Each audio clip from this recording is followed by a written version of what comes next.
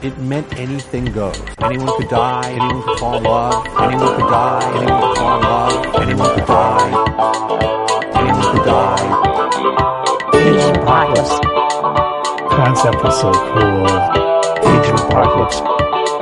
Concept was so cool. People couldn't believe it. They had to believe it. People couldn't believe it. They had to believe it.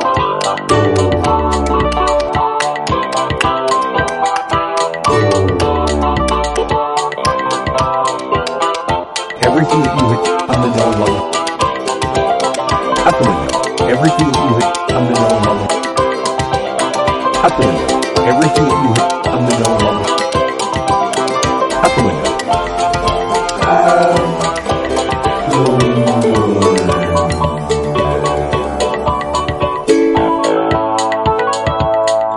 I'm Jeremy Greer.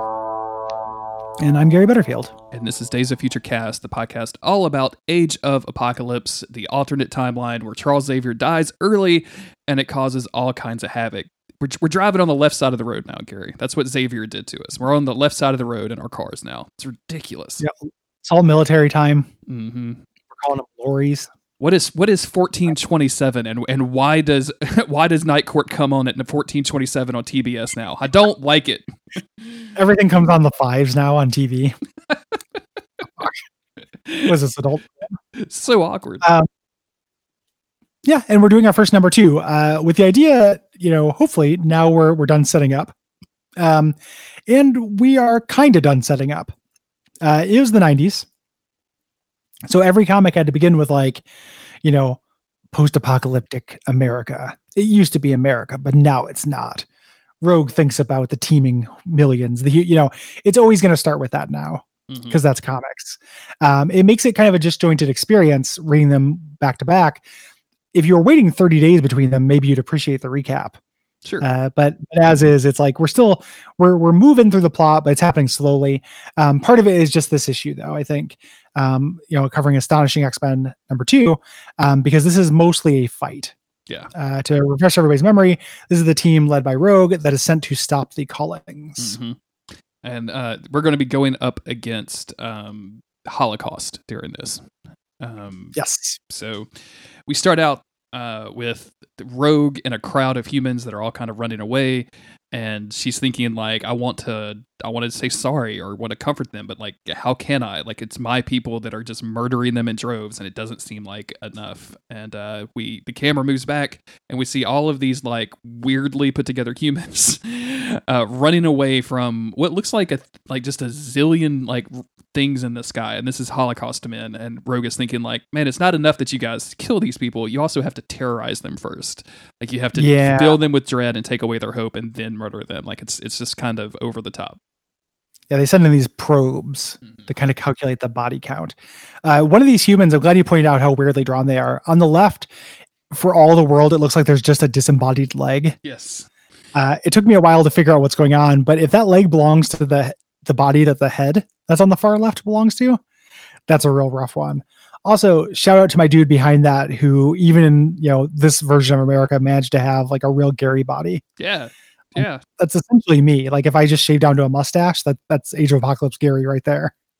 Yeah, people are giving him the side eye, they can't get fresh veg, and he's got the fucking pot belly. Excuse me, where are you getting your food from, sir? Yep, and they're still going to need podcasting in the Age of Apocalypse, so that's where I'm getting my food from. So. Welcome to Serial. We're back on Apocalypse again. Did he really do it? I don't know. We're going to keep teasing it out. Making of a genocider. So we cut over to Rogue looking over at Sunspot, who is having a real hard time. He flames on, which not advisable. Burns a lot of people, not advisable. Morph is hey, tone that down, Mon. We're supposed to be undercover and not frying the people we're trying to help. Morph is definitely that guy that you go undercover with, and he's I've got a whole backstory. It's all you need to do is sit there with the camera. You don't have to be a Jamaican doctor that's been on hard times. Come on, drop the Mon.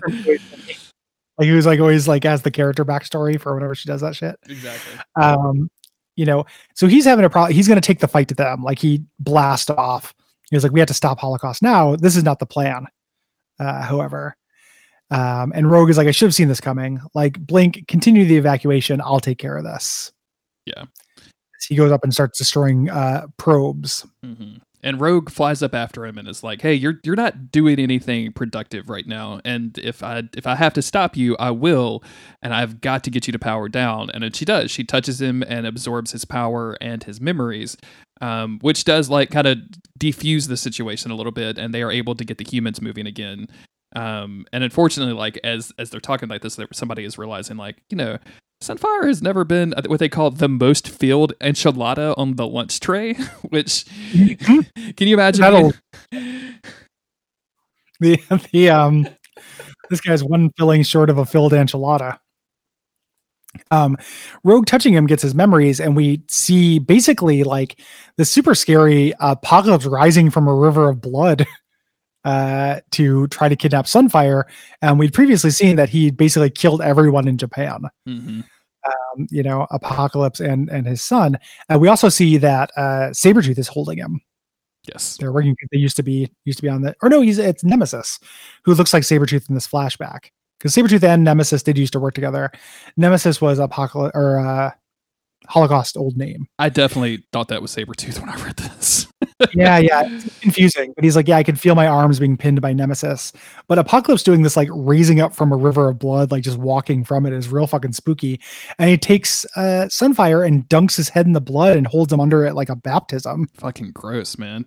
Yeah, I remember my lungs filling with crimson liquid. Like, it's really fucked up. I also kind of dig that they have Sunfire in his like original outfit during this. Like, this is the thing that makes him get the weird outfit, which is like understandable. Like, the dude went fucking crazy. And like Rogue is experiencing all of this and realizes like, oh, hey, I should have been here for you. Like, I didn't know. Like, the thing I need to tell you is that it's not your fault. Like, this was all Apocalypse. And but he's taken all of this on his own because he wasn't able to stop it. This is his failure and his shame. And like, what a conversation to be happening on the middle of a battlefield. Like, can basic therapy bloom on the battlefield, Gary? Let's find out. Can CBT. I love CBT, cognitive behavioral therapy, as a acronym, because I can't not read as cock and ball torture. Like every single time I see something with CBT, I'm like, wait, you're gonna use CBT? So they're doing this, and this is pretty in line with Sunfire. Mm-hmm. You know, was not like, even with his first appearances and stuff. Like, this is some good characterization, or at least like steady characterization. We cut over to Westchester, where Magneto is hanging out with his son, saying his last goodbyes, and Bishop comes in to accuse him of basically sitting on his ass. Like, you're sending all your X-Men to die. However, you know, you're just sitting here. He's like, no, I'm not just sitting here. I'm saying goodbye to my son because I might lose everything, including him. Like, if Xavier never existed, I would never have a kid named Xavier, and would never impreg Rogue. No, impreg. Impregnate, not impreg. That's a totally different thing. I would never F-preg Rogue. You know, it's not. You don't have to call it F-preg. It's just normal preg. Yeah, no, it's important. F-preg. So this is the code name for Portal before they shut it down. So anyway, they basically go through and Magneto dismisses them, like, hey, you know, in the morning I might not have this kid, so let me have a good night to say goodbye. Yes. Get out of here, you jerk. We go back over to Manhattan, where a very cartoonish Apocalypse is being told that you know, he's basically losing some battles. Like, the Abyss should have stopped the X-Men's momentum in Maine, but they weren't able to. But they're evacuating about thousands of humans, and he's getting aggravated with Magneto's resistance when he wants to know if they've ever found their base, and Rex has. So Rex is showing him that there's the mansion in Westchester, and Apocalypse. Dude, this is such a goofy Apocalypse, man. I can't handle it. Like, this I see the long dead name by the name of Charles Xavier. Like, it's so fucking ridiculous. He's real, like, yeah. You know, it's very wrestling, isn't it? That's what like, this is the wrestling emote from Dark Souls 2. Oh, even the lights in the background, it looks like flash photography. Yeah, absolutely, man. That's so weird. Yeah. The page before this, he yells at Rex, and Rex floats off the air like a cartoon. And stuff. It's real Joe Madureira really having fun here. And Apocalypse so- basically just says like, "Hey, prepare my entourage. Like we're go get Turtle, go get E. We're gonna go to the club." And by the club we mean Xavier's house and blow it up. Yes. So that's going to happen. We cut over to Chicago, where they've been doing this evacuation here, and we have Sabretooth with his wild child scarf that he's wearing, coming through and talking. He's like, "Oh, it looks like kind of peaceful and tragic." Blink shows up and says, "Hey, Mr. Creed, we're still evacuating it." He's like, "Here, like that's funny. The reason why I asked you," and she knows what he's going to ask, like teleport me directly to Holocaust so I can have a knockdown drag out and get revenge. It's suicide, and he's like, "It's not suicide. I'm buying Rogue some time. Like it's to a purpose." And Blink has this kind of like really emotional raw response where she starts talking about how she prays, and when she prays she says thank you for putting Victor Creed on this world because he is the one that rescued her to begin with, and like she starts crying while she's doing this. Like this is like obviously not really anything we've seen from Sabretooth before, but like she's basically telling him like this is all pretty stupid, but I can't help what I feel. And he says that's not stupid. Stupid is not fighting. It's getting given up, and you're still fighting. And so like he's like, go ahead. Very clearly, Wolverine, Kitty Pryde. Yes, absolutely. Without Xavier, Wolverine, somebody had to take that role of like the mentor guy with the young lady. So. And then Rogue falls in with like her hand up in a no way, and I'm like, did she think that like Sabretooth was about to put the moves on her or something? Like this is very much like get your hands away from my girl at the club kind of thing. It's a chaperone moment. It's a chaperone. It's big chaperone energy right now is what this is. Yeah. Basically saying like, hey, you cannot throw your lives away on my watch, and she's gonna like, I'll chain you to the front stoop of the mansion if you do this. Sabretooth's like, no, this is important. We'll fight.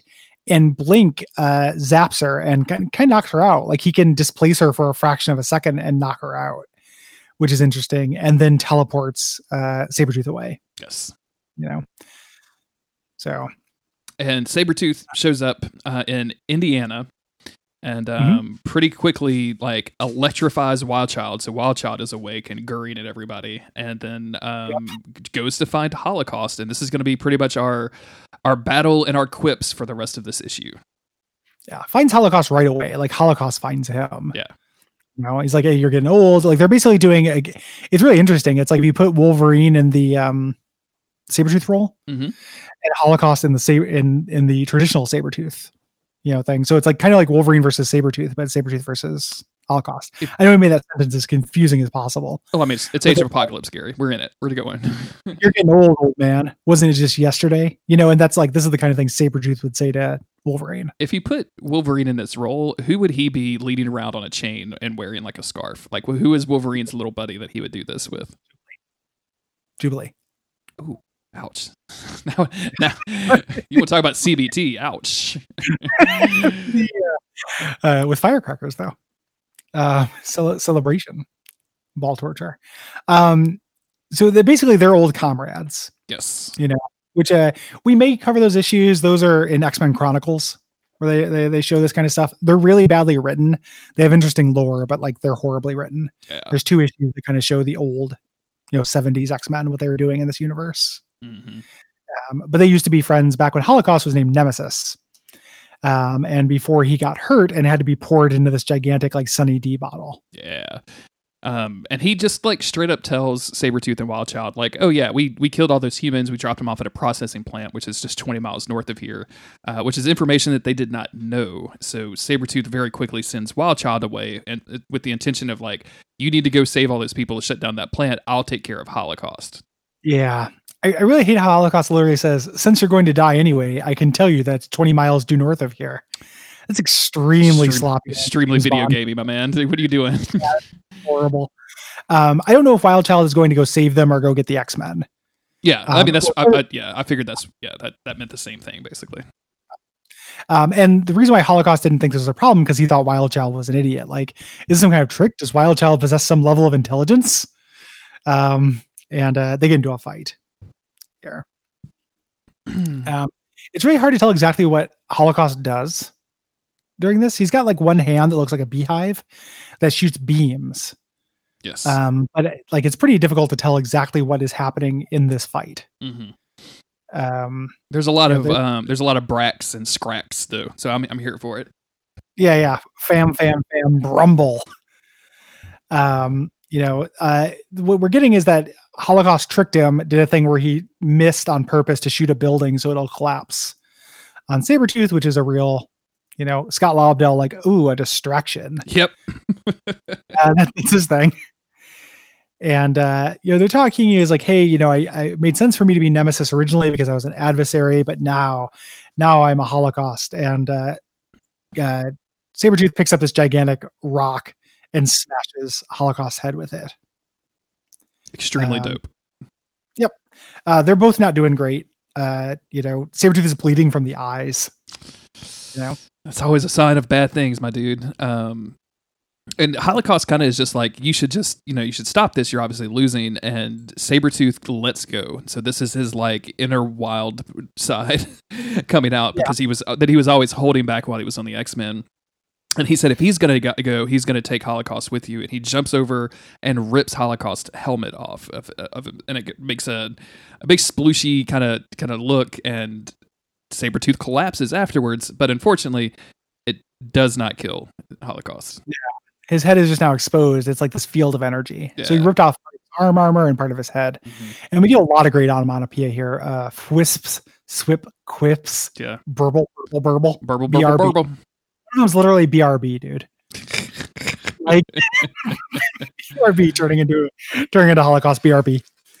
There's BRBL as well, which is like be right back later. Like all this stuff makes sense. He's doing all kinds of teen text. Yeah. Are your teens in the middle of the Age of Apocalypse? BRB. BRBL. Yeah. So and that's the issue. These episodes went by a little quicker because we're basically just had fights. Yeah. Let's go. Yeah. Some of these issues are pretty slight on the actual plot and like details, if anything. Like it's still like we're still warming up a little bit. Like we're still revving the engine and ready to take off. This feels like very like I like the little bit of stuff we got with Blink and Sabretooth and like that exchange, like showing just like a little bit of the emotional stakes that are here with these people and the relationships that exist now versus the ones that existed in the normal timeline. So yeah. So thank you for listening. We're going to be getting into more number 2s. We're going to see these plots advance a little bit further. What's interesting, the crossover is like the X-Men plots are really kind of holding pattern things since they're explicitly like banking on the gambits not working. Like the bets, like it's like, oh, we still need to save the humans if the Macran crystal turns out to be a bust. So the comics that are kind of going out of their way off of the main conflict are less fighty and a little bit more plotty. These ones though are just like, I think the kind of the point of these X-Men comics is to show you at least a little bit like what X-Men comics would be like in this world. Yeah. Like this week we're fighting Holocaust. This week we're fighting Abyss, etc. Because they have to sell issues, Gary. It's the 90s. Like I've got to buy all 10 issues a month or else and I got to buy multiple copies for different covers too. So I got to be on top of all of this stuff. Keep them shit sealed. Oh man, you don't want to read a comic book. No.